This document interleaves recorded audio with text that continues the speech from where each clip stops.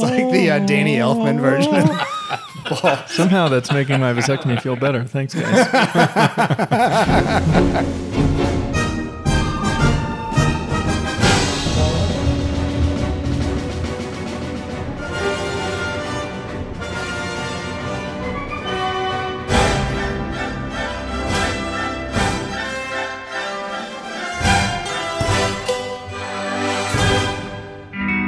This is Four Friends Fight About Film, a podcast about movies and things more important than movies, if we were to ever find any. I already don't want to listen to this show. Why don't you talk like that all the time? That was Does it sound awesome? Because it was awesome. I'd murder It's not him. my voice. I could hardly hear him. I feel like he needs to pump up the volume. Dance, dance. Foreshadowing. This Well, week, I thought he was doing his ham radio voice. This week, we're going to do something a little different. We're going to get a little personal, as we're each picking 3 movies that tell our life story. I feel like we're all going to be kind of on the therapist couch today. That's how this a lot of feels. tears. Well, I'm loud and proud. A lot of tears, a lot of swinging fists. Ooh, I don't know where that was going. Because we're fighting friends. To kick us off, say your name and how many stars would Roger Ebert, give the story of your life. My name is Hudson. I'm going to give it a solid 3 stars. I haven't overcome any big adversity, but I've got some good drama kind of You haven't happening. overcome it? What are you talking Had about? some adversity You've in had your a life, lot buddy. of Well, I adversity. mean, I'm a white male American. It's not like a. Oh, God. Here comes the political speech. My name is Jordan. I was going to say a solid 2 stars, but I guess all stars are solid. No, you can have a half star. Yeah, you can throw a half in there. Oh, well, okay, sure. So still solid 2.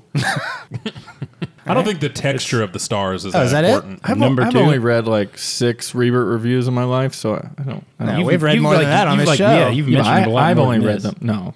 I think you're thinking of me. Yeah, I'm the one who's I'm read. Jordan. Oh, Jordan sits over here. I think you'd find it fine. I don't think you'd be too offended or excited. Sure. Lance. This is Lance. He'd give me 3 stars, not because of anything great or bad about my life, but he just gave just about every movie 3 stars. That was just kind of an Ebert thing. Oh, Yeah, if Drew So- Barrymore was in it, he'd bump it up like half a star. He really liked her. Yeah. That's funny. Yeah. Or Scorsese. If Scorsese directed, I'd get 4 stars immediately. So if Scorsese directed Well, your life story and Drew Barrymore Starred as me. as you. Yeah, it would get 4 stars. unless it was called Color of Money. I'd which watch he that hated. movie. This is Kyle, the Gibbler Gibson. Gibbler. What are you gibbling? Whatever, Jordan. It doesn't matter. Gibbles and bits. I think Ebert.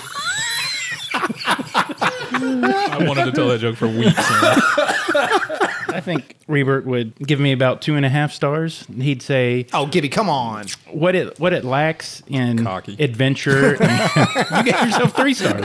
Mine's a star and a half lower. I thought you said Or half a 3.5. star. No, I said 2.5. Oh, okay. Jerk. It's just half a star Yeah. lower. What it lacks in adventure and excitement, he said, makes up for with drama and laughter. And I think Ebert would get a few good laughs. I'm trying to think. Everybody Weaver else actually does. wrote. That was very well. That was profound. I just made that up. He spoke in third person as well. Yeah. We asked you guys on Facebook and Twitter for movies that reflect the story of your own life. First, on Twitter. We have a Twitter account. It's at Fight About Film. Yeah. Isn't that what it is? You say that. I've never seen evidence of this. Oh, it's out there. Just follow us, guys. We do fun stuff. I'll do this first one. This is Kane Gibson, actually brother of Yeah. one Okay, Kyle the first Gibson. 6 times dude. I read this document for tonight's episode, I read that Kanye Gibson. He's been called Kanye in his life. It's K-A-Y-N-E. Yeah, very similar. Okay, ready? Blue chips! Yeah, definitely blue chips! And I was Neon Budo. That's Shaq's character. Oh, in that's Blue his Chips. name. Neon Shaq's and blue Budo. chips? Neon Budo. Yeah. What's I Blue don't know Chips what about? any of Blue those Chips things is are. about You guys are college talking about. basketball recruiting in college basketball. It's a good film. Kane Early thinks 90s. he's Shaq? Yeah, Kane has a lot of Shaq-like tendencies. It's large and, well... Shaq-like? Magic. Yeah, magic. I'm actually racking my brain to think of one thing they have in common. They play basketball. Oh, okay. Kane's a better free throw shooter than Shaq. So Do they both like Yeah, donuts? really. Shaq likes donuts. Kane does like donuts, but Kane has lost. Good job, Kane lost about 50 pounds in the past year, so he doesn't like donuts so much anymore. Wow, okay. Putting me to shame, jerk. right. We'll talk about that later. I'll do this one. This is Adam Williams. Yeah, Sister Act 2. Back in the habit. Transforming students' lives one Lauryn Hill at a time. Lauren Hill is in that movie? Yeah, she played the young singer. Really? I'm not sure what Adam has in common. Maybe he's a teacher. I think he is. According to his Twitter bio, he's a. pastor He's of not a some sort. nun? We're He's proud a- of you. Proud of not you, a Adam. nun. I think he has none in common with this movie. All right, last one. Clay Jones. This is Clay Jones. Angus. Yeah, I don't know what that is either. So that's What? Angus? You never saw Angus? I do know Sister Act 2. I have no idea what Angus is. I remember loving that movie. I mean, it was it like was for a like pretty good- middle had a good school or soundtrack. something. I mean, I Did don't they- know if it holds up Do now. they determine what's real? If you want your favorites read on the show, you can leave your comments on Twitter. I don't know if you guys heard that we have a Twitter account at wow. Fight About Film on Twitter. Yes. Or on Facebook.com/Fight About Film. All right, guys, how'd you guys decide on the story of your lives? Is this a thing that we need to talk about before we get into the stuff of our lives? This was hard. Yeah, you guys all said you had a hard time I with had a this. really Man, hard this time was with this. hard. This was the worst list of was the super whole. easy. Well, no, what was 23 strange episodes. was it was hard for different reasons. Like it started off difficult because I couldn't think of any movies, and then I went downstairs to my little movie room and I started browsing through, and then I found a ton of movies. Oh, really? Yeah, so it kind of swung the other direction. It was Interesting. strange. Interesting. It was hard for me the whole time, except for my middle movie. That one I've known for months. I don't find very many characters personally relatable to my life. I don't find very many characters similar to you either. Well, that's good. I don't think I've ever met anybody like you. Angus was kind of like you. Oh, well, what is normal? Yeah. Rick. Yeah, Rick. So yeah, it was real hard. I'm kind of with Jordan here. I love movies. I love watching it. And there's things I can see in movies, myself in movies, but this was really difficult. And I ended up hating you because of this, Hudson. Because this is totally your category. And like, Thanks. I got super angry and I was freaking out via text. Wow. And we can probably see these texts. And I changed the movie. Soak 3 or in the 4 times. audience. Yeah. They're out there now. I But deleted them. I hated this one. So I'm excited we're talking about it. So keep listening, everyone. I Starting loved it. off on I think this is a really great topic, and I'm really excited to be talking about it. I just had a really hard time finding examples that fit Sure. to my life. And just something a little different and, a little more personal than what we normally do. So we'll It is, we'll and see that's- how it goes. That's what's kind of odd about this one. It was like I felt like my analysis of the movie was more about me than it was the movie in Oh, some yeah. cases. Big time. I hope people find that interesting. Which is how movies are sometimes. I guess so. I'm going to kick us off tonight by talking about The Mosquito Coast. This is a Harrison Ford movie released in 1986, directed by Peter Weir. The movie tells the story of Allie Fox, a successful and driven inventor who, after growing tired of the commercialism in the U.S., picks up his family and moves to the Mosquito Coast, a jungle area off of Nicaragua and Honduras. The film bears... Gibby thinks that's Say hilarious. that again. Honduras. Honduras. Honduras. They just met us. But filmed in Belize, I believe. I believe. I don't believe it. They just met Russ. I could keep doing this all night. This is great. So the film bears some extreme similarities to my own story when in 1987, a few months after this film was released, my father, a successful and driven pharmacist who, after growing tired of the commercialism in the U.S., packed up his family and moved to the country of Haiti to serve the poor in the mission field. Allie has 2 sons in the film, roughly the same distance apart as my brother and I, and there are scenes of the Fox children playing with the native kids that reminded me so much of my own childhood growing up in Haiti, where we all spoke the international language of play. While my father didn't go to quite the crazed lengths that Fox does in the film, the character reminded me so much of my dad, even resembling each other physically at times, and the two shared an outlook on life as well. In the film, Allie says, We eat when we're not hungry, drink when we're not thirsty, we buy what we don't need, and throw away everything that's useful. Why sell a man what he wants? Sell him what he doesn't need. Pretend he's got 8 legs and 2 stomachs and money to burn. It's wrong. Wrong, wrong, wrong. and in my dad's letters back from Haiti, he offers a similar, though more spiritual sentiment. He says, I often think back a few years ago and how my life centered around me. All those things that seemed to really matter in the past have grown strangely dim. May the Lord forgive us for our waste. Our abundance is so often our downfall. When my dad put his mind to something, there was no stopping him, and I feel like it's something he's passed down to both my brother and I. He believed in his mission so much he was willing to give his life for it, and that's exactly what happened when he died in a car accident just 7 months after we arrived. In the final line of the movie,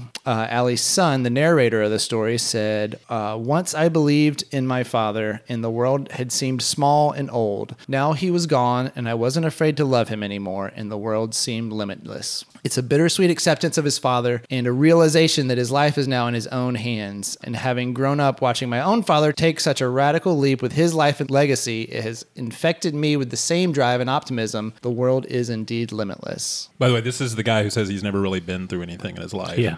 Never had drama any at all. Never had any. Yeah. So Hudson, I remember I met you. You and I have been friends since 6th grade, I believe. Yeah. And I met you a couple years after that happened. That's right. After Yeah, your yeah. dad passed away. And I remember that was like my biggest fear growing up was losing my dad. Yeah. And so that I remember meeting you and being like, Sorry, whoa. Lance's mom. Oh, well, yeah.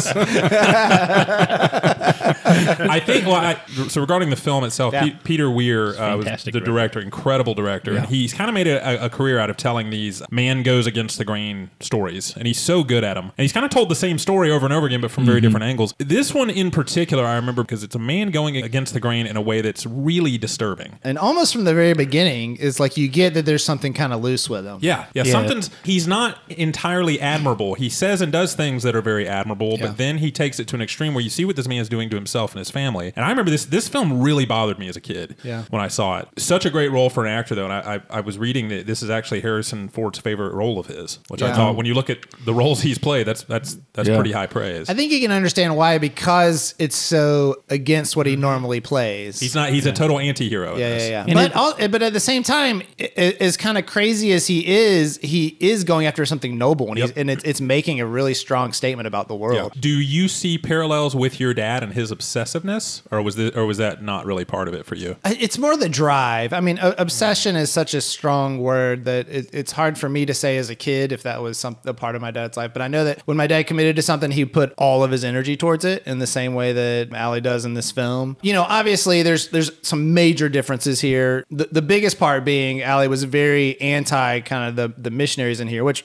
to be fair, the missionaries are pretty off in this film as well, whereas my dad was a very spiritual guy, and that was the entire reason of going overseas. So there are a lot of differences there, but I found myself endeared more to Harrison Ford in this, even during those crazy times, because I felt like I could relate to it in some way. Would you almost say your dad was like the Harrison Ford character if he'd done it healthier? Right, If he'd yeah, done exactly. it kind of the right way? Yeah. I found that the tension between Harrison Ford's character's like staunch anti-religious feelings and then how kind of goofy the missionary was, which originally was off-putting. And I thought Peter Weir's really not framing this in a fair way. He's making this missionary so goofy. But then I felt like the point that he was making was that Harrison Ford's character wasn't any better. Right. Like he was just as zealous and upsetting to the environment that he was going into. Right. Jordan, number 3. I didn't realize tonight was going to be so Rebert-centric, but I'm going to let Rebert tease my first pick here from when he and Siskel covered this movie on their show back in 1989.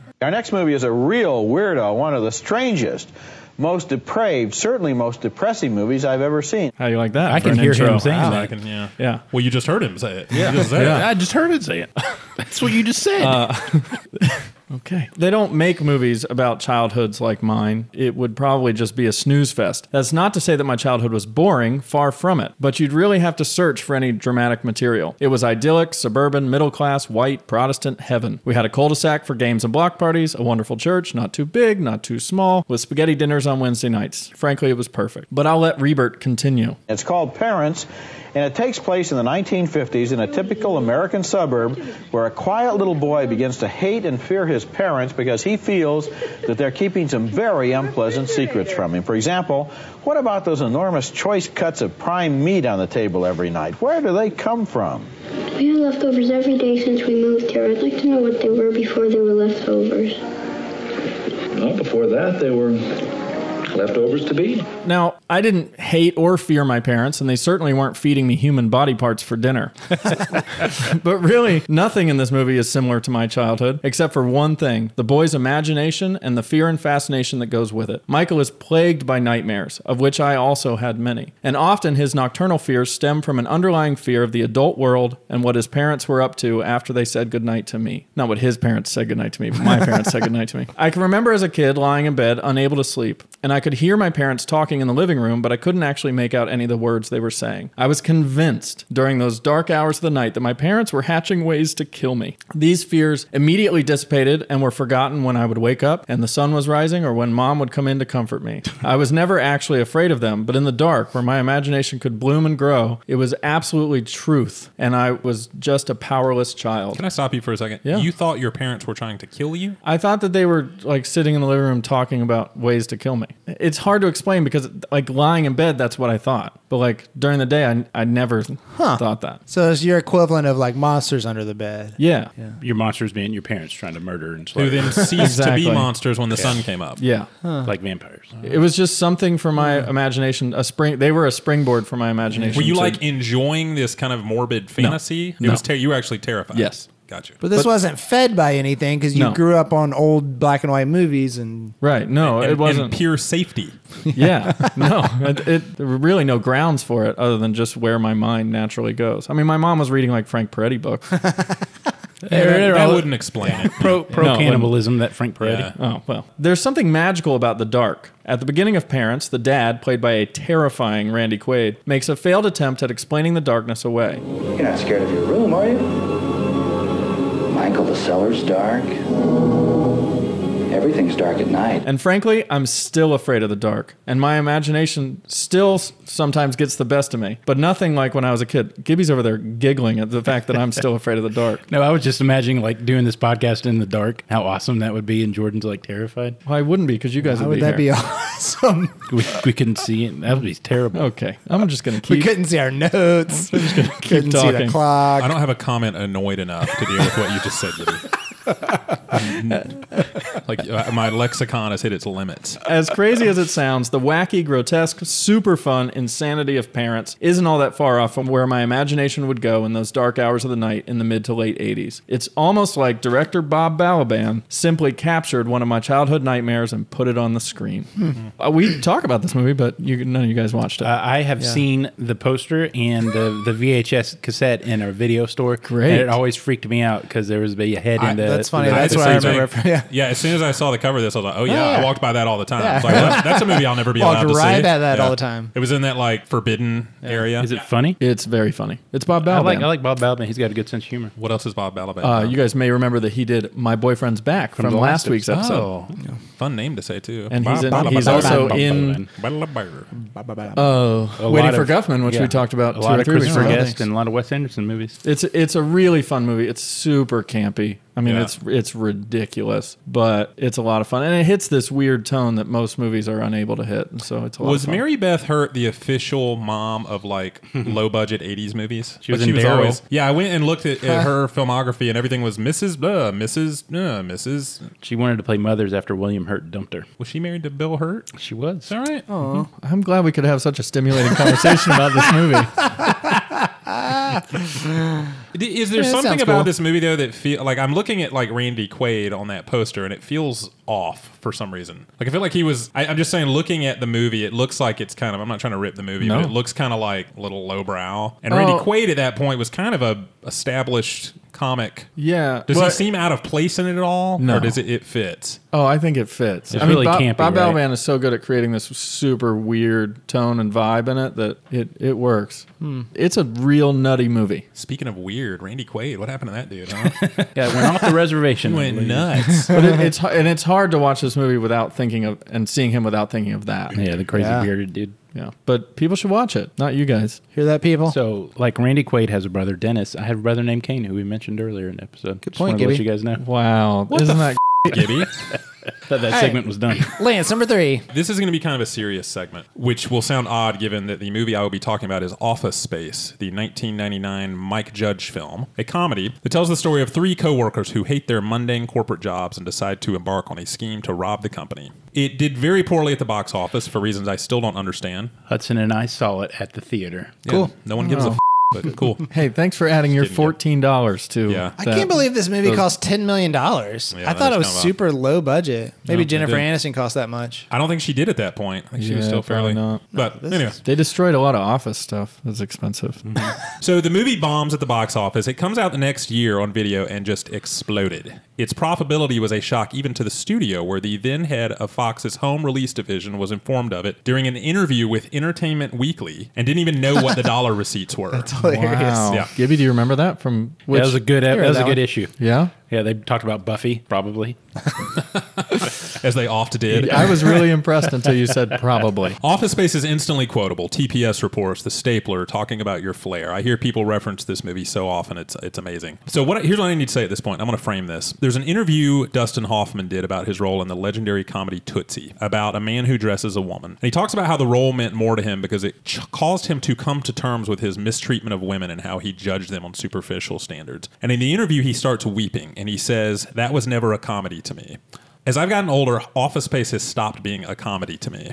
I started working in corporate America within a few months of graduating college back in 2001. I've been there for 17 years now, and it has defined and changed me in a very negative way. I don't think it's a healthy place. I think it's inhumane at times, and I think it is, and you guys are going to laugh at me because I know I sound melodramatic here, but it is a major problem in American society, the impact that corporate culture has had on it. Nobody's laughing. Okay, good. Yeah, nodding our heads. Yep. It literally ruins people's lives, and I've witnessed it firsthand, not even just at my own company, but just dealing with it everywhere. I have seen and had friends I work with die from what I believe is the stress they're put under. That's the extreme version, but depression and hurt and anger are rampant in corporate America, and it's disturbing as hell, and no one talks about it. And as funny a film as Office Space is, and as much as I'm probably taking it way too seriously, it's the only film I've ever seen try to deal with this reality. And as I watch it, I just sit there nodding my head going, yep, seen that.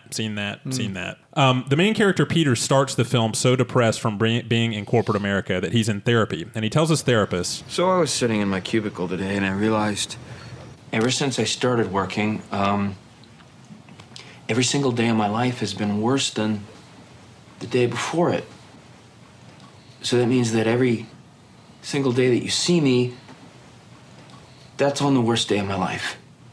What about today? Is today the worst day of your life? Yeah. Wow, that's messed up. and people laugh at that, but that's real. People have to go to therapy because of their office jobs. Mm-hmm. I may be one of them. Mm. What this movie does is it raises an interesting question, which, why do people stay in corporate America when it makes them miserable? And the reason for me, at least, is an addiction to stability and security. You get addicted to the routine of it, and it's an incredibly powerful addiction that sucks so many people in our culture into it. American culture has been extremely successful economically. When you compare us to Europe, you see that European countries are not nearly as well off as we are monetarily, but they have something we've lost, which is a work-life balance and happiness outside of work. So again, I'm getting way too melodramatic here, I know that, but I've always been really appreciative of this film in a weird kind of way for sort of exposing and dealing with an issue that has been a major issue in my life and that I feel like is constantly getting swept under the rug. Yeah, I think Mike Judge would love to hear you talk about it in those terms, because you can tell that he's clearly come out of these situations. I mean, you can't write a movie like that without being in it. You know what I mean? It's so well written. It's a surprisingly tight script. Yeah. For a pretty goofy comedy. It is a heartbreaking film to me. I mean, I know that sounds stupid, and I laugh. I don't want to make it sound like I'm just weeping when I watch it, but like I see so many of the scenes, him in the therapist's office, you know, the scenes of people terrified of losing their jobs. Mm-hmm. Like it is just a culture of fear, and it is a nightmare to be in a lot of the time. I've had it kind of easy in a lot of ways compared to some other people. You're the CEO. I mean, you didn't say that. No, but I mean, I've been generally well treated. I've been able to kind of climb a certain ladder. I mean, I've been able to do a lot of things that a lot of people haven't had the opportunity to do. It is an area of our culture that, again, I saw one documentary once that dealt with this, that it was about workplace violence, and it talked about why postal workers were going crazy for a while. I think it was back in the 80s and 90s. And it talks about the unintended pressure that's just laid out on people that is so unnatural and so harmful and dangerous to people, and what it does to them psychologically. And it talks about how workplace violence will continue to happen until someone takes a step back and goes, is this worth it? Is it worth driving people like cattle to turn a little bit extra profit? And that's what happens. I mean, that's totally normal. People are treated like numbers. People are treated for what they can produce, which again, I'm not trying to completely demonize it. I get it to a certain extent, but there's another side of it that people don't discuss enough. There's always a running joke with people about, like, in corporate America, like, if I win the lottery, and that right there tells you how miserable people are. Right. Like, they're constantly and how difficult it is to get out of it. Like, it requires and how the difficult lottery. it is to win the lottery. Yeah, that's the big takeaway from that. on a slightly lighter note, there is one joke in this movie that I love so much that's so quiet and subtle, and it's when the Bobs are going through their papers of who they're going to fire, and they come upon one of the three guys that the movie's about, whose name I can't remember, but he's a Indian or Pakistani guy. One of the Bobs is saying, "First, Mr. Samir Naga, not gonna work here anymore anyway." That's it's amazing, and it's hilarious, but it's also how people look at people. Right. People Right. become How flippant. names on lists, Right. Cells in a spreadsheet, and they're just tossed aside. This is a hilarious movie, and I think if we did another comedy episode, it would be a good one to cover because we could hit it from a really different angle. Yeah. But for me, in terms of my life and where I approach this film, there's a lot in it that's not funny at all. So, I mean, Office it Space. didn't feel funny at all. No, that You're was just talking about it. That was a harsh 8 minutes. Office Space, check it out. Yeah, horror movie. Gibby, number 3. I picked my 3 movies that kind of delineated part of my life. Delineated? What? Yep. So one's about... Gibby, I love how you always intentionally choose incredibly difficult words to say. I didn't even write that word down. I'm not even sure I would pronounce that right. Delineate. I think you did just come up with that word. And I'm smart as Dillian? Delineate. I said it right, yeah. Yeah, that's fine. Delineate. Yep, 3 parts of my life: childhood, adulthood, and then kind of now. So we'll start with the childhood. And no movie really encapsulates what I went through as a child more so than my number 3 pick, which is The Black Stallion. You guys remember when I was shipwrecked and bonded with a wild horse? This is every episode now. I got 2 more. I got 2 more, guys. Great. The actual film is a 2011 J.J. Abrams movie, Super 8. Oh yeah, man, that alien attack, I think it impacted all of us in our childhoods. Yeah, it did. I mean, it was a force on my life, actually. I mean, I can't go to sleep without wondering about if an alien's going to show up. Yeah, let's get to the real reason. Yeah. All right, so it follows young teenager Joe Lamb. He's a shy, quiet kid whose outlet is making movies with his goofy friends. And Joe has also recently just lost his mother in a terrible accident. I mean, he didn't actually lose her. He knows where she is. She's in the grave. She died. Zing. No. So the story picks up just after her death as he's had to forge a relationship with his father, who's always been around, been a good father, but doesn't really understand his sensitive son. His son doesn't understand his Too busy dad. coaching the Panthers. Yep, he's too busy coaching the Dillon Panthers. Joe mostly hangs out with his friends and makes movies on a Super 8 camera. And the boys are all filming a movie one night, catch a spectacularly crazy train wreck, and then weird things start happening in town. They found out an unidentified creature was on the train. Army comes to capture, protect the town. That's not the part that I identify with, Jordan. That's good. I've never actually even seen a train wreck. There's 2 parts of this film that just sort of I identify with. One is, I know I've mentioned it before, and I don't want to sound like that annoying contestant on The Voice or American Idol who keeps bringing up childhood trauma, but my mother died in a car accident when I was 12 years old. That kind of thing sticks with you. And so in Super 8, Joe's around the same age that I was, and these are pretty transformative time in a young boy's life. That part stuck with me, as did the forging of a new and different and better relationship with the father. And there's a scene at the end of the film where Joe has to let go of something of his mom. It's taken me years to let go myself, and it's just, I mean, I didn't have a little locket that had her picture in it, but that part at the end just More leaves of a me in metaphor. a metaphor. That part at the end just gets me. And then the other part that I identify with is the teenage boys using their creative That took a turn. I was going to finish that sentence. Yeah, go ahead. Yeah, they're using their creative outlet by making movies, because that's what I did in high school with 2 of the 3 guys at this table. Jordan, you were probably like in kindergarten at the time. Nope, not even born yet. Yeah. Playing in punk rock bands in kindergarten. Yeah, that sounds about right.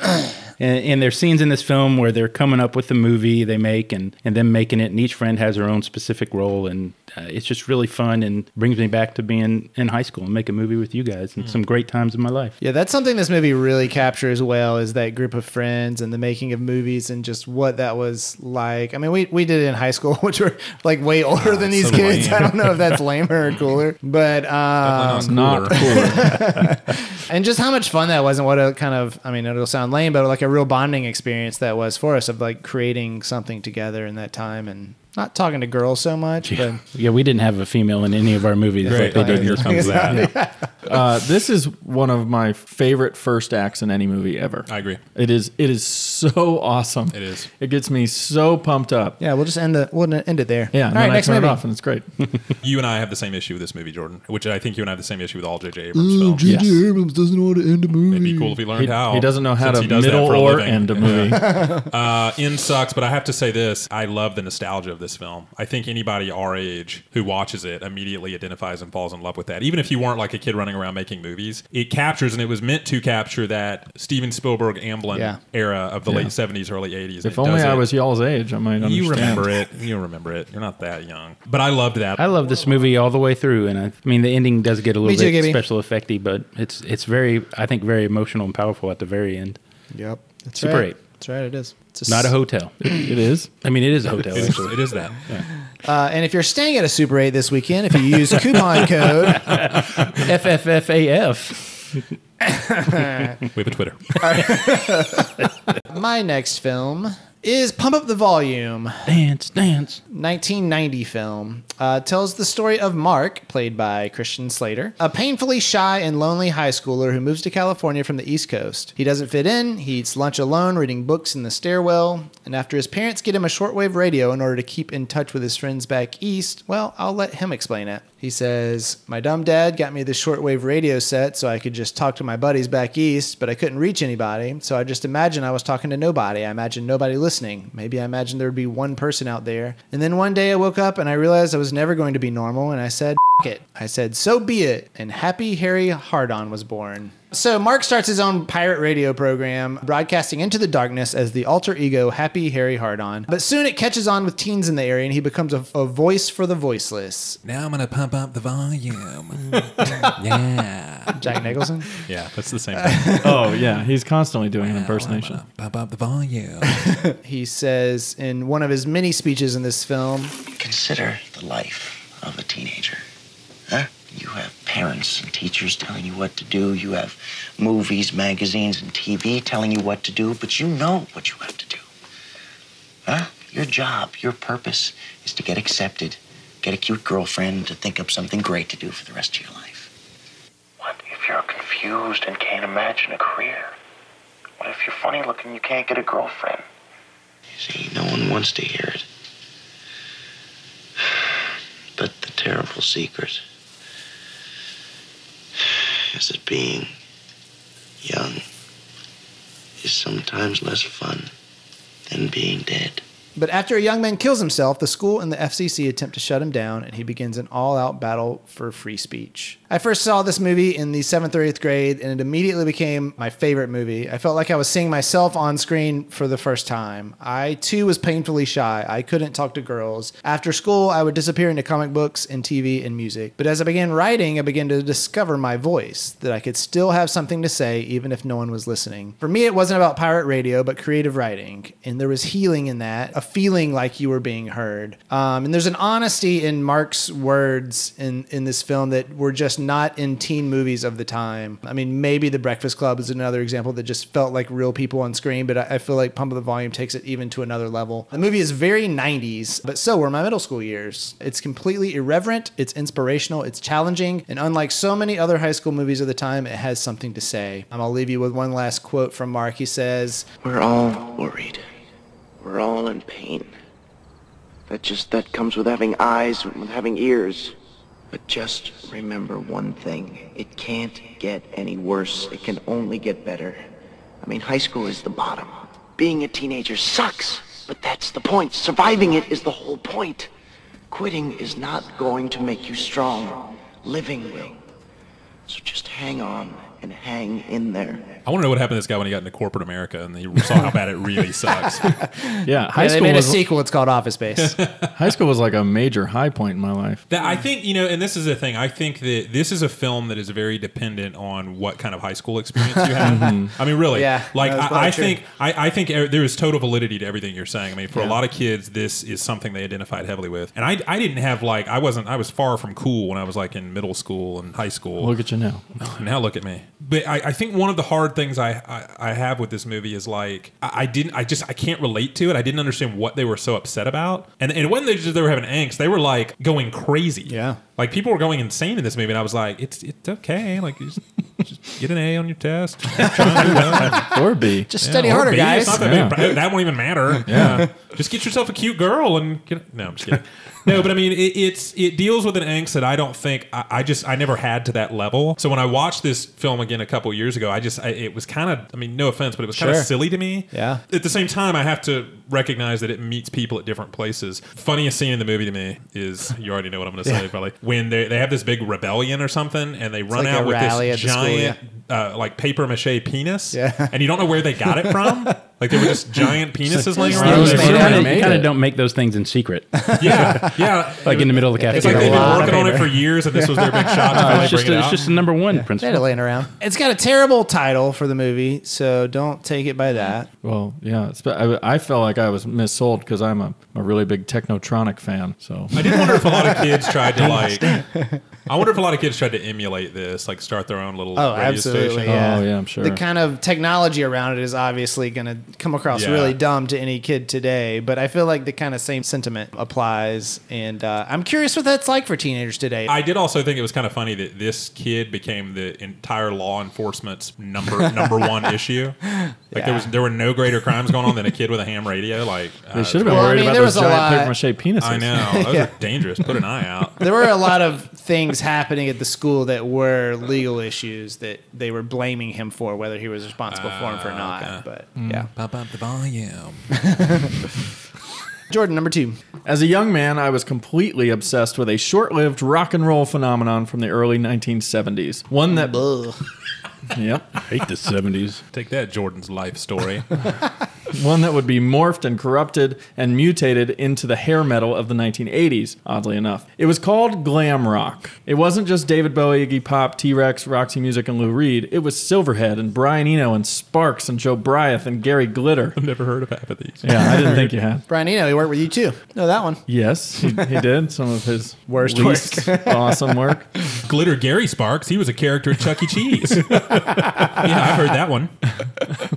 It was boys and women's clothes and makeup. Everything shiny and dangerous, elaborate and alien. As I've probably said before, I grew up in the hardcore punk scene, a scene with no shortage of bold masculinity. So naturally, as my taste began to grow and change, as I searched for my next great musical love, it was glam that stepped in line. What a world I had found, with so much to explore. Well, my starship doesn't want man, neither does his world.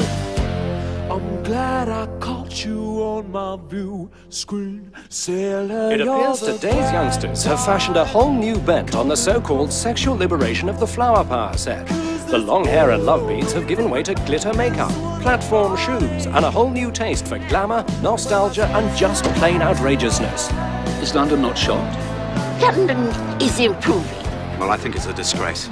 Parading around all ponced up like a pack of bleeding woofters. Bloody hell, what do they think up next?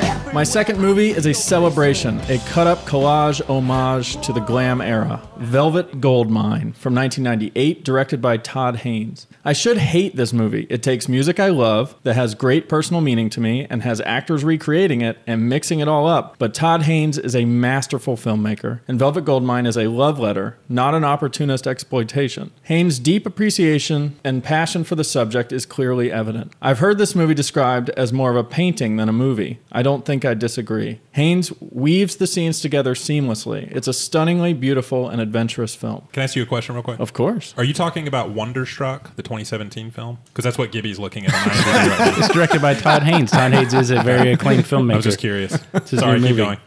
Jordan, this is a fictional film? It is, but it's I wasn't clear about that too. It's absolutely fictional, but it draws very real inspiration from real life events. And they used real music? I mean, like actual music from the time? Some of the music is from the time. Some of it's original? He wanted to use Bowie's music, but Bowie wouldn't let him. So there are... You can't use my music. Nearly all the music from the time is recreated for this movie by current musicians. Pulp did a Jarvis Cocker song. Well, Jarvis Cocker is the singer of Pulp. So that's why Pulp did it. Yeah. Yeah, most of their songs are by Jarvis Cocker. I think I was thinking of Joe Cocker. Yeah, not the same guy. Much of the movie, and glam in general, is about sexual liberation and exploration. As a guy brought up in the sexually repressive environment of evangelicalism, is that a word? Here he goes. This was just, yeah, here I go, if you let me go. This was just the kind of danger I was looking for. But it wasn't about the act of sex. I was still years away from that. It was about identity and role reversals and culture. I was 15 when I bought my first pair of women's pants. I wore a silver sequin-tailed tuxedo with homemade sparkling platform shoes and hot pink star-shaped glasses to my senior prom. God, how are we friends? We wouldn't have been then. Then I grew my hair out, dressed in all kinds of women's clothes, studied fashion design. I thought for some reason I thought you were about to go into martial art. Studied the way of the sword. I didn't do that. I regularly went to drag shows, and I carried a pink nylon purse everywhere I went. I was even physically threatened by some good old boys at a county fair after a male friend of mine kissed me in the line for the whirly gig. It was absolutely terrifying, but also strangely exhilarating. Glam had died out 25 years before, but I wanted to bring that spirit back. I wanted to find myself in it. I spent many nights in my freshman dorm working on my GeoCities website. I called it Neo Glam. It was a manifesto of style and substance. Luckily, no trace of it can be found today. I still worshipped the original glam music, but also pushed a then-current movement, bands like Pulp and the London Suede. So after college, I went on to play rock and roll and tart myself up as much as I could get away with. Highly influenced by yet another band briefly painted into the Velvet Goldmine cyclorama, the New York Dolls. This sort of thing went on well into my 20s. The experimentation, the fight against norms, and the partying, the decadence, the pursuit of the rock and roll dream. A mission to change the world, much like Ewan McGregor's character, a mashup of Lou Reed and Iggy Pop, says near the end of the film. We set out to change the world. Ended up just changing ourselves. What's wrong with that? Nothing. If you don't look at the world. So to address the elephant in the room, yes, Velvet Goldmine is very much about gay culture, gay identity, and homosexuality. Much of it kicked off in a scene where Brian Slade, the glam superstar of the film, comes out at a press conference, much like David Bowie did in interviews with both Melody Maker and Playboy at the time. What about your fans? Aren't they likely to get the wrong impression? And which wrong impression is that? Well, you're a blinking fruit. Well, thank you, sir, and no. It doesn't concern me in the least. I should think that if people were to get the wrong impression of me, the one to which you so eloquently referred, it wouldn't be the wrong impression. Everybody knows most people are bisexual. Any more questions? I was... Yeah, woman with the beret. I was under the impression that you were married and living in North London. I am married. Quite happily, in fact. I just happen to like boys as much as I like girls, and since as my wife feels pretty much the same about such things, I should think we've been able to make a fairly decent go of it so far. Am I gay? Or was I in my early 20s? The short answer is no. But at the time, I really didn't know what it would feel like to be gay or bisexual. So I didn't know. I knew I loved the culture and the product, and a part of me really wanted to find out that I was gay. Finally, an identity other than just weirdo. Alas, despite my beliefs of sexual fluidity and grayscale, I wasn't actually gay. Just a weirdo. Just a weirdo. Sorry, Jordan. But it didn't change my love for glam, and no film has ever come as close to portraying that love than Velvet Goldmine. I read the trivia to this, which I often do when I haven't actually watched the movie, which I'm sorry because I really wanted to. And I love this fact. When Christian Bale and Ewan McGregor were filming their sex scene, the director cut without letting them know, so the two continued to simulate the act until they realized the trick that had been played on them. Zoinks! Yeah. Do you think he got like good. Terminator Salvation mad after that cut? Christian Bale? Yeah. I'm looking at the poster of this, and Ewan McGregor is looking pretty glam. Jonathan Rhys Meyers, you barely recognize him, looks very feminine. Yeah. Christian Bale looks like he stepped off the set of Newsies. Yeah. Well, Jonathan Rhys Meyers looks like Hilary Swank. Yeah, he does. He kind of had Really? just stepped off Newsies a little. I mean, not really. He It's was been a super number young of in years, this, but he was still young and not all that famous. Does he talk like Batman in this? He doesn't talk at all like Batman. We're going to the Velvet Goldmine. Anyway, I want to thank you guys for being willing to meet me here at this movie and discuss it with me and really just dive into what this has meant in my life. Huh. We support you, Jordan, 100%, no matter what you choose. No matter which direction you go. No matter which movies you pick. No, that's actually really interesting to hear you say all that. It sounded very genuine. No, it is. I didn't know all that. I didn't know you were such a little... Wow. Oh, Lance, number 2. Thanks, Hudson. There it is, Wendy. Second star to the right and straight on till morning.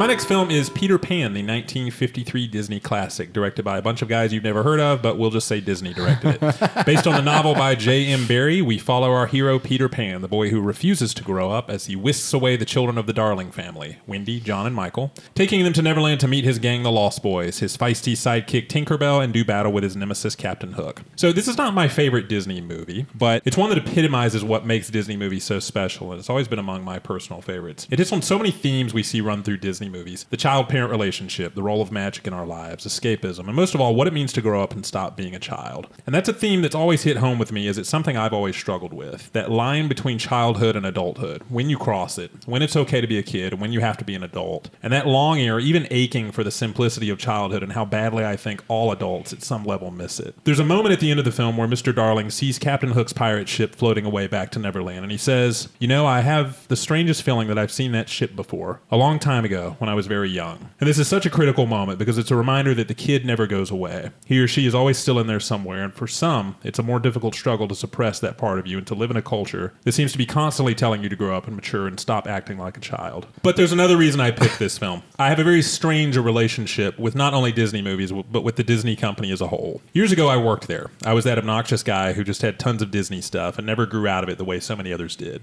So much what you mean is that you opened your own Disney store at the local mall. No, kiosk. Jordan. No, Jordan. That's not what I meant at all. You've made a horrible error. Oh, sorry. The company created a palpable magic to me. My first 2 weeks on the job, I went to the parks every single night, and it was complete bliss. I was there on an internship, and after that internship ended, I tried later on to get a full-time job there, more than once, and it never worked out. And it was a very devastating thing for me. It will sound really odd, but it felt like Disney, that thing I love so much, kind of rejected me. Disney became like that woman who broke your heart and tossed you aside. And today I still can't watch Disney movies or go back to the parks at all. And I miss it. I feel like you rushed over that part, which is a pretty big statement, that you don't watch Disney movies. He just said it. Or go to the park. I don't. I can't do it anymore. Yeah. Any parks? Pretty heavy. I can't go back to the parks, which sucks because they're like my favorite place on earth, but I can't go there. Let's go. I get sad, dude. I get like depressed. This is so stupid, but I know, but it's weird. It's like looking at a picture of that girl that broke up with you, and you still can't look at it. It's like, oh, you mean this girl? No. I'm glad my pain is so amusing to you guys. So there was no way making a list like this that couldn't include a Disney movie for me. In the same way Mr. Darling has a deep yearning to go back to Neverland, I hope I get to go back to Disney one day and reinvigorate that boy in me that never really grew up. Hope so too, Lance. What will it take for you to go back to Disney? I kind of want to like kidnap you and take you me down there. I'm not sure how we'd get through the entry style. That'd be hard. Well, you have wristbands now, and you just scan it. I'd have to get a job there. I'd have to work there full time again. That's the only way. So let's say if you were married and had kids and you didn't get a job there, but life is going well, you like your job. Let's say you're doing podcasting full time. We get this as a profession. Would you go? It's looking more likely at that point. Yeah. Okay. Oh, I wouldn't take kids there.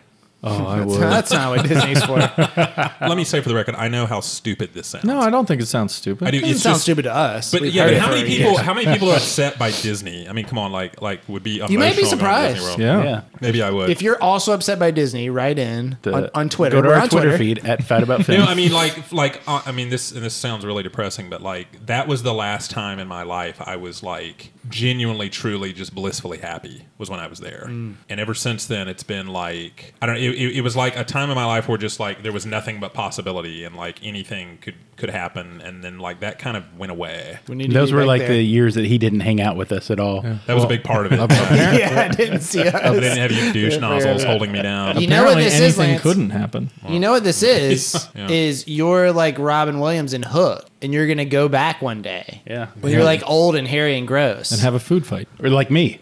or like you currently. I hope so. I really do. I mean, I've tried, and it's been a tough. It has been one of the defining things in my life. Oddly enough, as crazy as that sounds. I don't think it's. Well, I don't know. We've heard it just so many feels times, dumb. Yeah. I don't know. Yeah. So go ahead. No. Yeah. So like, I know you love Alice in Wonderland. Have you watched that again in the last 15 years? I haven't watched it in a while. It's hard for me to pick a Disney movie now to like cover for the show because I can't watch them. I just can't watch them. Peter Pan has always been one of my favorite concepts and favorite stories, but none of the iterations of it have I loved. Even the original one? Even this one? Yeah, even this one. And I can't quite figure it out. I think it's more like it's the concept that I love, not the actual story. Like by the time they get to Neverland, it's kind of this episodic type of thing where it's just not as interesting to me, but I love the idea of like, you know, this eternal boy and the flying and the pixie dust and the world and the shadow and you just definitely all love that kind like of stuff. happy thoughts and Yeah, I love happy optimism. stuff. I think, would you say, let's say it this way, the elements are stronger than the story. Right. Yeah. It's got so many great characters. Now, I've never read the book. I would love to go back and read the book's book. I great. don't know how it compares. Yeah. Yeah. We have like 4 I copies. think at that's home. a fair criticism of it. Because if you ask somebody to tell you the story of Peter Pan, right, nobody can really tell you what happens in it. Yeah, like, Everybody oh, he can fights a say pirate. Tinkerbell, Peter Yeah. Pan, the Lost Boys, Wendy Darling. Like everybody knows all the characters and the people in it, but nobody can really tell you A to Z what happens in it. Yeah. How did this one do in the box office? Did it get panned and just kind of peter out?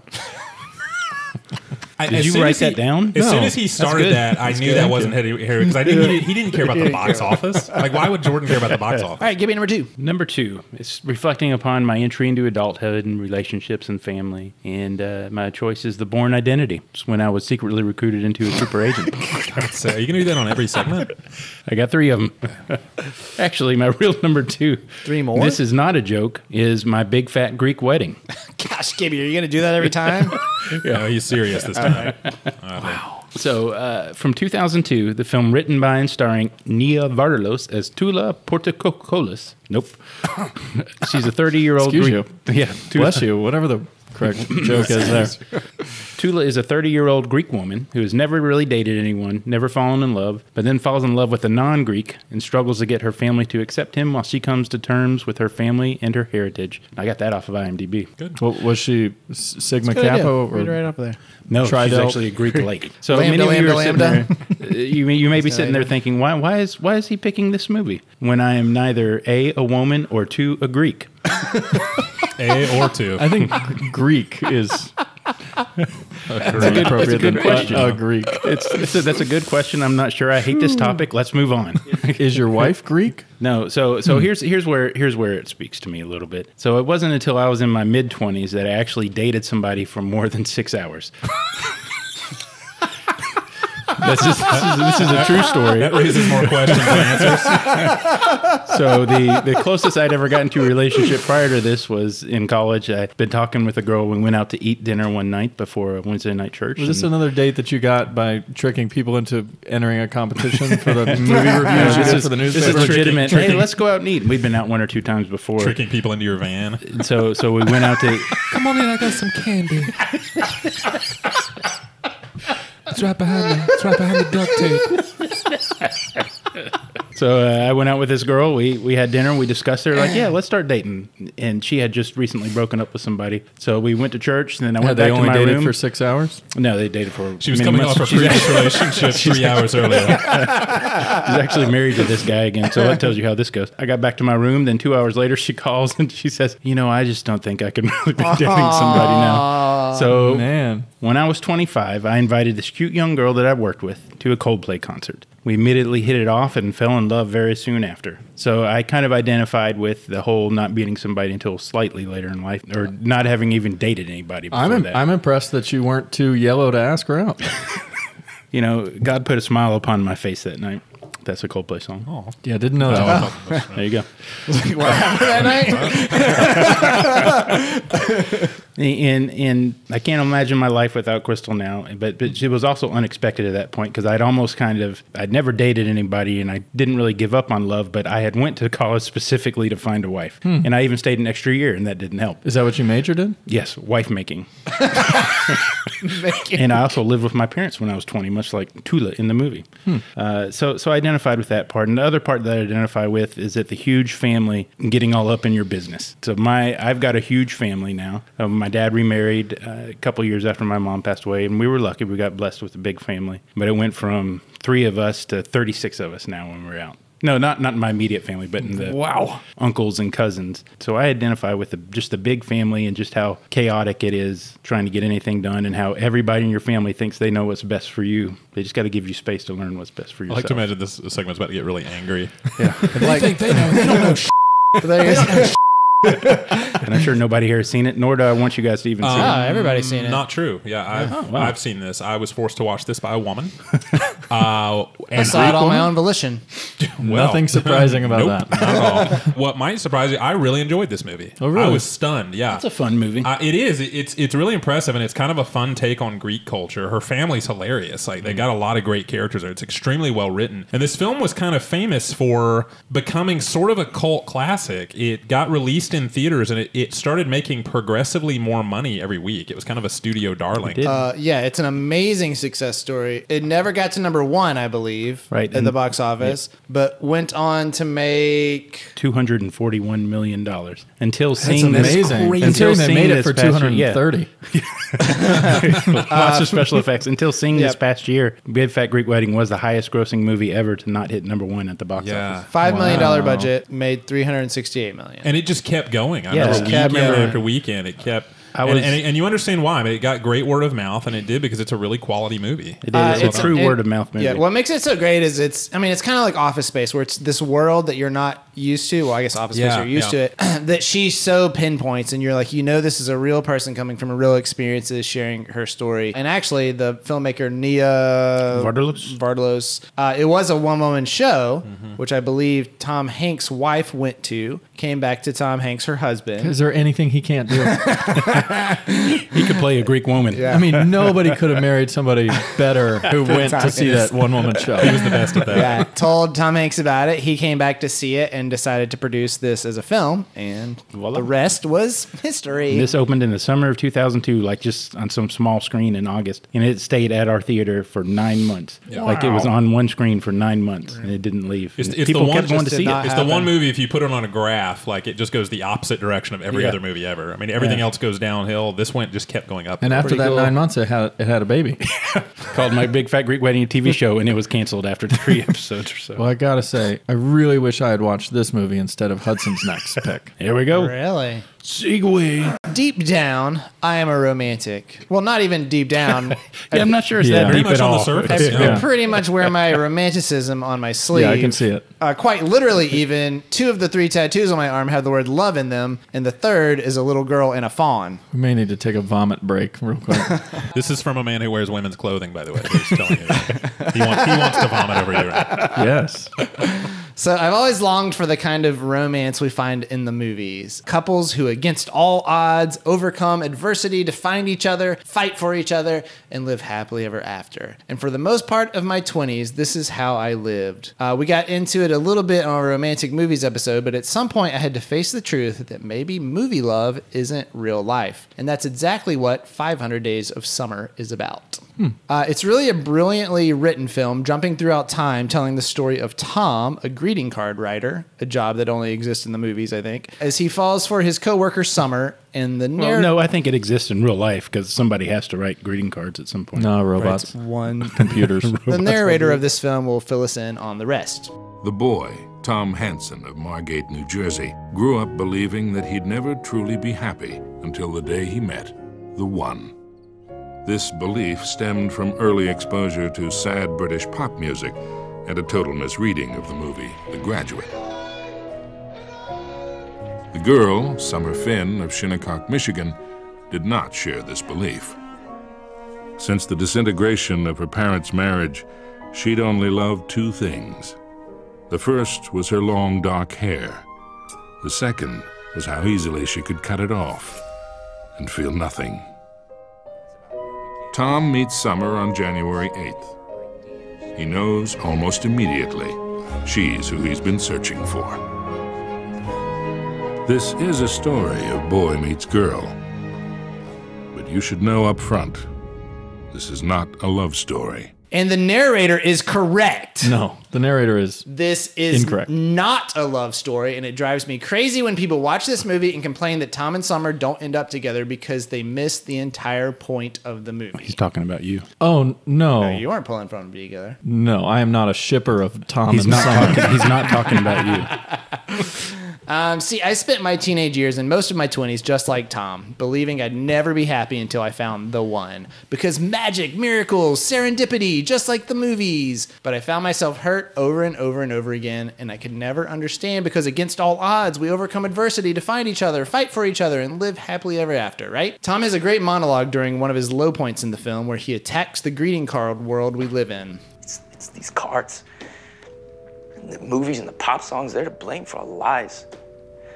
And the heartache, everything. And we're responsible. I'm responsible. I think we do a bad thing here. People should be able to say how they feel. How they really feel, not, some words that some strangers put in their mouths. Words like love. That don't mean anything. But ultimately, Tom learns the same lesson that took me so long to learn, that until you become the person you want to marry, you will never find the person you want to marry. He goes through a personal transformation and learns to be okay with himself, as I did as well, embracing who I was, where I was in life. But it's also not a cynical anti-romance movie either, for in the end, Tom finds a glimmer of hope and possibility with a girl named Autumn. Even Summer tells him, Spoiler alert. you were right. It just wasn't me you were right about. And 2 years ago, I married my own Autumn. Well, her name's not Autumn, it's Afton, but close enough. I mean, could that have gotten any more obnoxious than to My have her review name be? or Oh, no. Your review's fine. That's clever. Are we about to have 5 minutes of Jordan bitching about this movie? It's just a play on words. It's just a... But in that lies why this movie was so aggravating to me. Which is? I agree with the sentiment that it's trying to say, that, and in that monologue, I totally agree with that. And I'd never seen this movie before 3 days ago. I never wanted to see it because I knew that they fell in love over a love of the Smiths, which is a very difficult thing for me to swallow because I love sad British pop music. The sentiment of the movie about how this fate thing and what you believed in your 20s that I am so glad that you don't really believe in anymore. I felt like at the end, they totally just turned it back around and made you feel like that is real. Well, to me, it rides that line that it strips all that away, but it also... And to me, it's my personality. Like, yes, I don't believe in that anymore, but I want to. You know what I mean? And I felt like that's what the movie was doing. Right. So the movie to me was saying, it's not this girl, it's the next one. And that to me is just as damaging and terrible of a thing to do. It did it in a way that you knew nothing about the next girl. So maybe it was the next girl. And maybe he meets a girl named Winter 500 days after that. But it's just really frustrating. You don't know, yeah. A couple comments on this movie. First off, you haven't really talked about the storytelling device, which is really what it's known for. Right. Which is where we literally just jump around in time from day 2 I mentioned to a little day... bit. Yep. Did you mention it? I just missed it. Did. Okay. I really liked that. Yeah. I thought it was very creative. And I think what I loved about it was congruent with how you think back on relationships. You don't think back of a relationship in chronological order. You think back to day 10 where it was awesome, and then day 30 where it sucked, and you kind of jump around in time. And I really loved that. I thought it actually wasn't just a gimmick. I thought it actually had a purpose. Yeah, I thought that was cool. I had a really interesting experience seeing this movie. I went to see it with a girl that I had kind of an on-again, off-again relationship with. And at the time I went to see it, I was very bitter and angry. And this film infuriated me because I thought that the girl kind of like played him the whole time. And it really, I left the theater. And it was weird. I liked the movie, but I was so angry when I left the theater. And because I was with a girl who I thought had done that to me a little bit, we went into a restaurant and got in a huge blow-up fight afterwards in a P.F. Chang's. And she got up and walked out of the restaurant. And the bad part was we'd ridden together. Ooh. So we then had to, I think she forgot she'd ridden with me when she walked out of the restaurant. So on the way back to my car, I see her sitting on a bench. I'm like, all right, let's go. We didn't say a word. 30 minutes in the car. We had to drive back. Wow. Didn't say a word to each other. Longer than most of Gibby's relationships. Yeah. I see both of your points. I loved it. I get the negativity towards it too. I think it's like both points of view are valid, and I can understand why someone would love or hate this film. I guess I expected it to turn a rom-com on its head, and to me it hit all the same notes. They just just didn't end up together. Really? Yeah. Huh. I felt like it did turn to rom-com on its head. Yeah, I agree. But you're right, Lance. The big selling point of this movie is all the kind of... There's more than just that device. There's a whole lot of kind of storytelling and unique things that they do throughout of it that's really a lot of fun. We are moving on to Jordan, number 1. Just imagine a world where you will hold your entire future in the palm of your hand. When a tiny glowing crystal will guide you through an existence in which each day is more wonderful than the last. Where it will be possible for you to obtain the fulfillment of every fantasy, the satisfaction of every vanity, the absolute attainment of every wish. But in the 23rd century, life lasts 30 years. Not one day less, not one day more. When the crystal in the palm of your hand flashes its final message, your time is up. But there are a few rebels who run in search of sanctuary. The 23rd century will be here sooner than you think. Coming this summer, Logan's Run. Sure, you can argue that I don't live in the 23rd century, nor do I live only for pleasure. You could make that argument. Yeah. I mean, I'd like to see you One try. could. And life doesn't literally end at 30. However, allegorically speaking, this seems like a fairly apt portrayal. The velvet gold mine of my 20s promised pleasure and freedom, but with a stop date, a deadline. For many, that happens around the age of 30. I was married at 28 and conceived child number 1 right at 30. A common belief about parenting is that you give up and sacrifice your life for your children, to give them safety and stability, to invest yourself wholly and completely into them, and transfer your hopes and dreams and goals and aspirations onto them. Around this time, when Lily was pregnant with Letty, I was faced with some difficult decisions. I was a visual artist and was just beginning to make my first narrative short film with the men at this table with me. I was a musician, still traveling to play from time to time. I was also traveling to photograph bands on the West Coast or vineyards in France, but none of it made me any money, and therefore the polar opposite of quote-unquote stability. So with a child on the way, what was I to do? Stay the course and pursue creative pursuits as my passion and livelihood? Or buckle down, get a real job, and give my kids what the societal norms tell me to do? Whatever did you do, Jordan? Renew! It's a mystery. Yes, renew.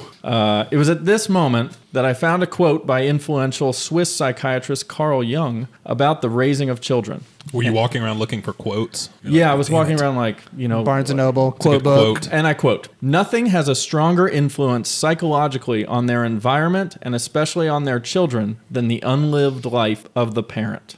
It's not that I particularly relate to Logan or any of the other characters. Logan is a Sandman, which means he's an enforcer of the age 30 rule. He hunts down and kills runners, those who try to avoid the renewal at age 30, a process that makes way for the next generation. Some things happen, and Logan becomes a runner himself, running with a young woman named Jessica to find sanctuary, a place where successful runners live. Can I point out that this is a very short-sighted society? Like, are the people hunting there so like, wait, I'm going to turn 30 one day. Does this catch everyone by surprise? Well, they think that they're going to be renewed into another. Yeah, like, why would you want to get old? It's praised that you. Yeah. It's what you want to do. It's what you want to do. Get to do it all over again. Instead, it's the world that I relate to, the giant shopping mall of existence, and the escape from it. The search for more, the search for aging awesomely. In Logan's Run, he finds new promise, new adventures, more outside the system than could ever be found in it. This is not, however, a pursuit of more hedonism and irresponsibility, but a fulfilling and adventurous life as an extension of the passions and pursuits of my youth, fully and completely, with, not just for, my wife and my children. After all, I'm still me. Just older. The most beautiful part to me is less about my present run from the status quo, but that there is no sanctuary, that it doesn't exist. It's another lie, just like renewal, that there is no safety or stability, only adventure in the unknown, scary and exciting, a parent's life just waiting to be lived. So I stand with Logan on the balcony and yell, "You don't have to die! Well, no one has to die at 30! You can live! Live! Live! And grow old. I've seen it. Logan's Run is a funny movie to me because it represents this time of 70s future movies where it was like this Buck Rogers thing where it was really ironic because it was supposed to be the future, but it looked way older than the present. And I never really knew what to do with that in my head. It was kind of like how like Tomorrowland was in Disney before they redid it years ago. And you'd go and you're like, this is kind of like the past. Yesterday Land. Yeah. Well, this came out a year before Star Wars. Oh, no. Star Wars changed everything. Yeah. That's what you Actually, had to say you would about think you would think that 2001 would change everything. You think they'd step up their game after that movie. Yeah. It's like they really regressed after 2001. That's a great point. It was the 70s, though. Well, I think they were trying to match it, but they couldn't match Everybody how was in- awesome it looked. Everybody was in Vietnam. I watched this fairly recently. I think maybe because of you. I think you told me to watch it. I love this movie. That's why I picked it. Yeah, it was fine. I think this is a movie that, I mean, I haven't seen this movie in a long time, and it's probably a movie I shouldn't have watched as a child. It's probably way better as a child. There's a different standard of what could be shown in a PG movie in 1976 and what can be shown in a PG movie in 2000. They cut out a ton of stuff to make it PG because the MPAA really wanted it to be not PG. Yeah, looking at the Parents Guide is insane. In theory, this is a great idea for a movie, and I think it could be a great movie. I'm just not sure. It this does version feel of like Logan's it's Run is a great begging to movie. be a remake. Lance, number one. There's no film that means more to me personally than Steven Spielberg's 1982 masterpiece, E.T., the Extraterrestrial. I get asked sometimes what my favorite film of all time is, and I think people, knowing how pretentious I can be when it comes to movies, expect me to say some obscure foreign movie no one has ever heard of. But the answer is E.T., and it's because it's a film that has grown up with me and come to mean different things as I've revisited it throughout my life. It's never the same movie when I rewatch it, and it's an incredibly special film to me. The story is well known. An alien is stranded on Earth and wanders into a suburban town where he befriends Elliot, a middle child in a broken family who is struggling with his own loneliness. The two form an immediate bond, and Elliot helps E.T. find a way to get back home. There are few films with more iconic scenes and moments. Reese's Pieces, throwing a baseball in a shed and watching it get thrown right back out. E.T.'s glowing finger with its healing power, and of course, flying bikes. E.T. was my first movie at the drive-in theater, which is a very special memory for me and one of the more impactful events of my childhood. And last movie at the drive-in theater? But with no sound, right? Probably, yeah. I think that was in the first 2 minutes of our first episode. That's right. We talked about this. Watching it as a child, E.T. taught me about the wonder of film and the magic that movies can communicate. As I got older and dealt with the normal anxiety all kids and teenagers deal with, I often found solace in music. But I was a little weird. I didn't turn to the normal hard rock and rambunctious music of Jordan-type children. It's okay. I turned to film scores, and E.T. is my favorite film score of all time, considered so great that Spielberg began to direct scenes around John Williams' legendary score instead of the other way around.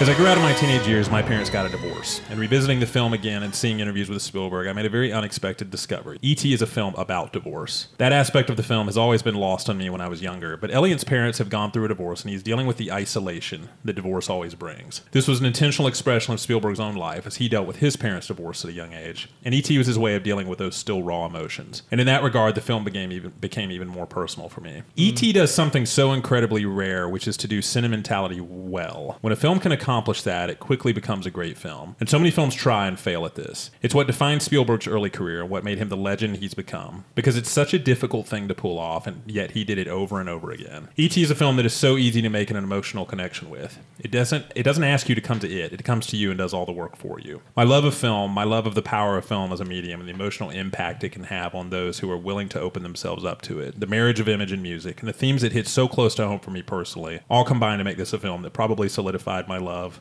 of movies more than any other. Yeah, this movie's pretty remarkable. I don't remember like loving this as a kid and watching it all the time, but I remember like having the memories of it, that kind of thing, you know? Revisiting it as an adult, it's just still that it's just immediately takes you back to that magical world of everything you believed in. Yeah, it's got this palpable, like the forest and the fir trees and the dark and the moon, and like it creates this environment that just, it's like you can feel it as you're watching the film. It created some emotion in me that I just have so rarely have ever seen in a film. So this is a film that I loved as a kid. If you'd asked 15-year-old Kyle what your favorite movie is, it would either be E.T. or Star Wars.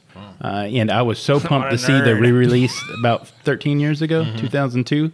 It was so bad. Yeah, and I went and watched it, and I was expecting to be like bawling by the end and stuff, and it didn't affect me like that so much as an adult. But I do say it still does affect you. You wonder how it would affect a younger generation now. And I watched it a couple years ago with my youngest brother, who was probably 9 or 10 at the time, and he just loved it. I mean, he was just as enraptured at it as 9 or 10 as I was, and I was 9 or 10. It is so there's something pure about it. But it's also really heavy. Like I remember being scared as a kid. Like that scene where like he's almost dying and where the guys in the suits show up. It's and brutal. It scared a lot of kids. There are scenes that kids still talk about, like when he runs into him in those like cornfields or whatever, where E.T. freaks out. That scared the hell out of me as a kid. But I think that's also why kids love it. It does that thing a lot of 80s movies did, where it didn't talk down to kids. It treated them with like a certain degree of respect, and it didn't sugarcoat things for them. Yeah. It threw them right into the mess and let them work their way out of it. That's probably it. Now, this is a film. I mean, this is a movie. I could do a whole episode about this movie. I love this movie so much, and it means so much to me. Yeah, it's one of those movies that I've almost picked it a couple of other times, and have kind of wanted to save it. And honestly, I'll probably pick it again at some point so we can really delve into the movie more, because this is really more about my relationship with it. But so many interesting things about this movie, and so much that could be said about it. The really weird scene in this movie where he's at school and E.T.'s at home watching old movies, and like the frogs get loose, and he like grabs that girl and does the spin and stuff. Yeah. I guess that's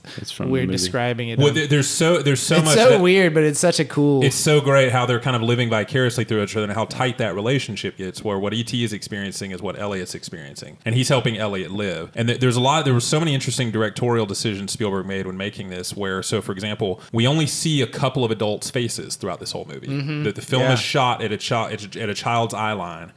And that there's such an impact to that when you watch it now, where they're kind of living subservient and kind of like in an adult world, but we don't really see the adults. So like we're totally living in a child's world and only looking at things through their eyes. And just it's little touches like that Spielberg was so good at. Give me number one. So we're getting down here to the end, and this is going to be a really different segment than any segment we've ever done. This will be very different. Yes. Because my number one pick is The Hunger Games. It's about the time that I killed a bunch of kids. Holy It somehow it never stops. Gets less funny for us and more funny for Gibby. Okay, it's harder every time.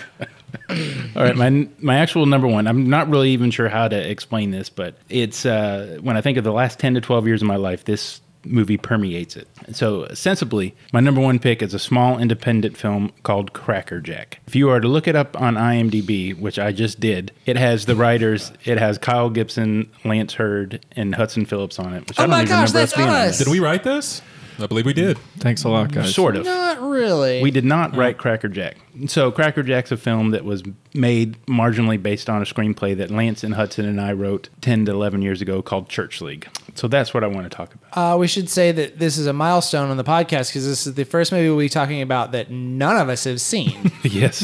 None of us have seen Cracker Jack. I almost watched it the other day. Really? Yeah, so we wrote the script and then we had a good bit of attention from it. So it was optioned by Lionsgate Films. Writer's strike happened. Lionsgate dropped it. A local Atlanta production company picked it up and they made the film under a different title and a different script. A different story. And a different everything. And it was called Cracker Jack. And it was released in 2013. So essentially what happened was they purchased the script from us. We thought that we would kind of be involved in a rewrite and be really involved in the making of the film. We felt like we had this great idea that could have been this huge vehicle, and we thought that's what they wanted. And instead, they kept trying to turn it into this really low-budget, small, not very funny thing. Yeah. And it just never made sense to us. Well, they had an idea of who they wanted to be in it, which was very different than who we thought we should be in it. And so that dictated a lot of things. It just wasn't right for us as writers. Right. And they also wanted to make it, so ours was very broad. And I mean, we make fun of church in it quite a bit. And then I think that they couldn't really see a market in that. And then some ways they wanted us to turn it more into like a Christian vehicle. Yeah.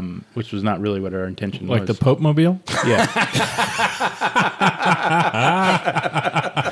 George's proud of that one. I'm proud of him for that one. That was great.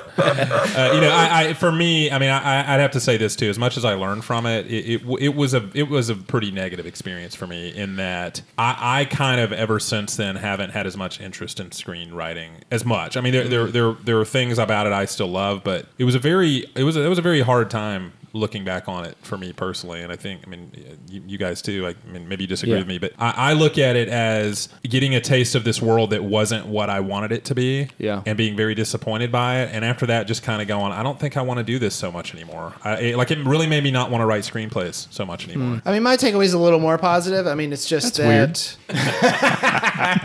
And it's what we've been doing ever since then, which is making stuff on our own and kind of. It sounds selfish when you say it at first that you want to take it all in your own hands and make it what it is, because we're certainly collaborative and reach out to a lot of people that we want to collaborate with, but just not leaning on Hollywood, not leaning on outside forces in order to get a movie made, to be able to protect your voice and what we want to say, because I feel like we have some important things to say. And so if anything, it made me more motivated to make films. But as a screenwriter, you have to come to terms with the fact that you are among the most powerless groups in Hollywood. Even though you are the source of so much creativity, you have no power. And people who think they know better than you, that totally don't, still get to do whatever they want with your property. And Michael Bay. Yeah, Michael Bay.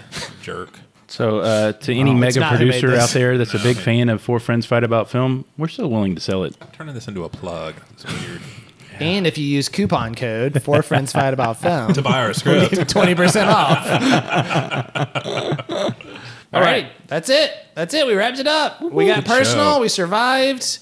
We didn't cry much. All right, what are you guys excited about this week? Here's what I'm excited about. And we've touched on this before in excited abouts, but Lance just talked a lot about his disapproval of the Hollywood system and his being discouraged from screenwriting. But it just so happens that a short film that Lance screenwrote is on the festival circuit right now. As we speak. It's traveling on the circuit right now. It is. Going full steam. Hudson produced it, and I directed it, and Gibby worked on it. Gibby was there. Gibby was there when it happened. Yeah, he's an extra. Did some other things that was really helpful. I brought coffee into places. But you did.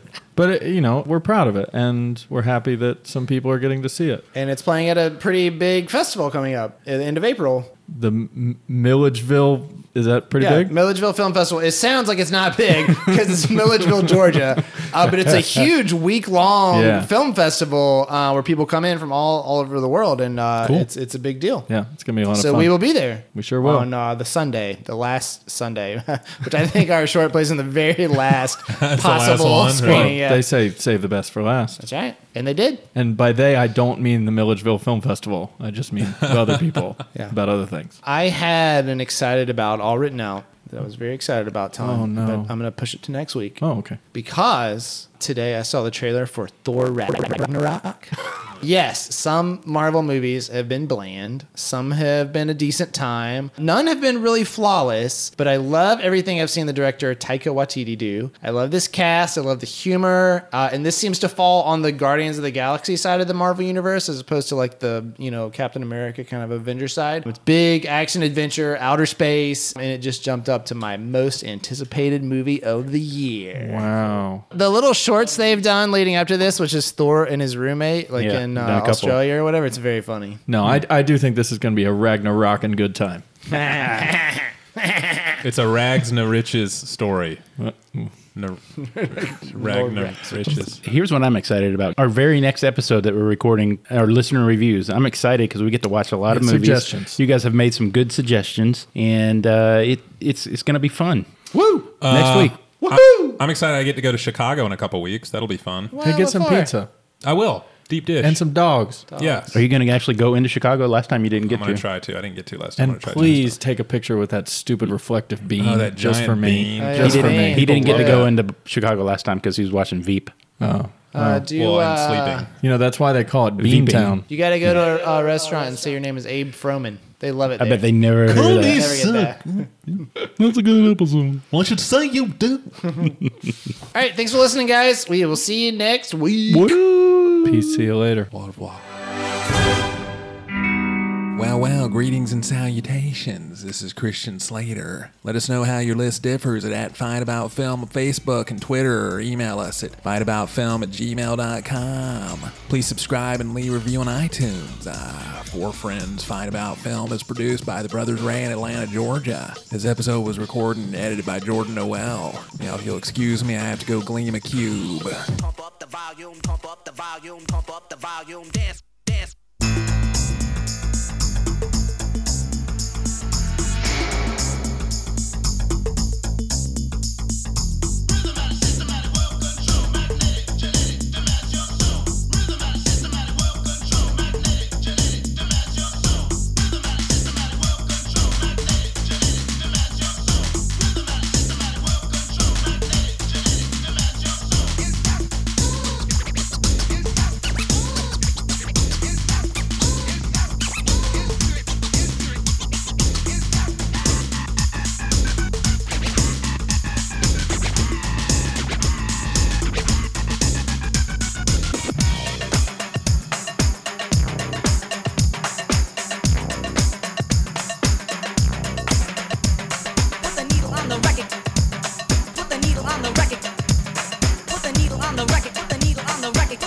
The record when the drum beats go like this.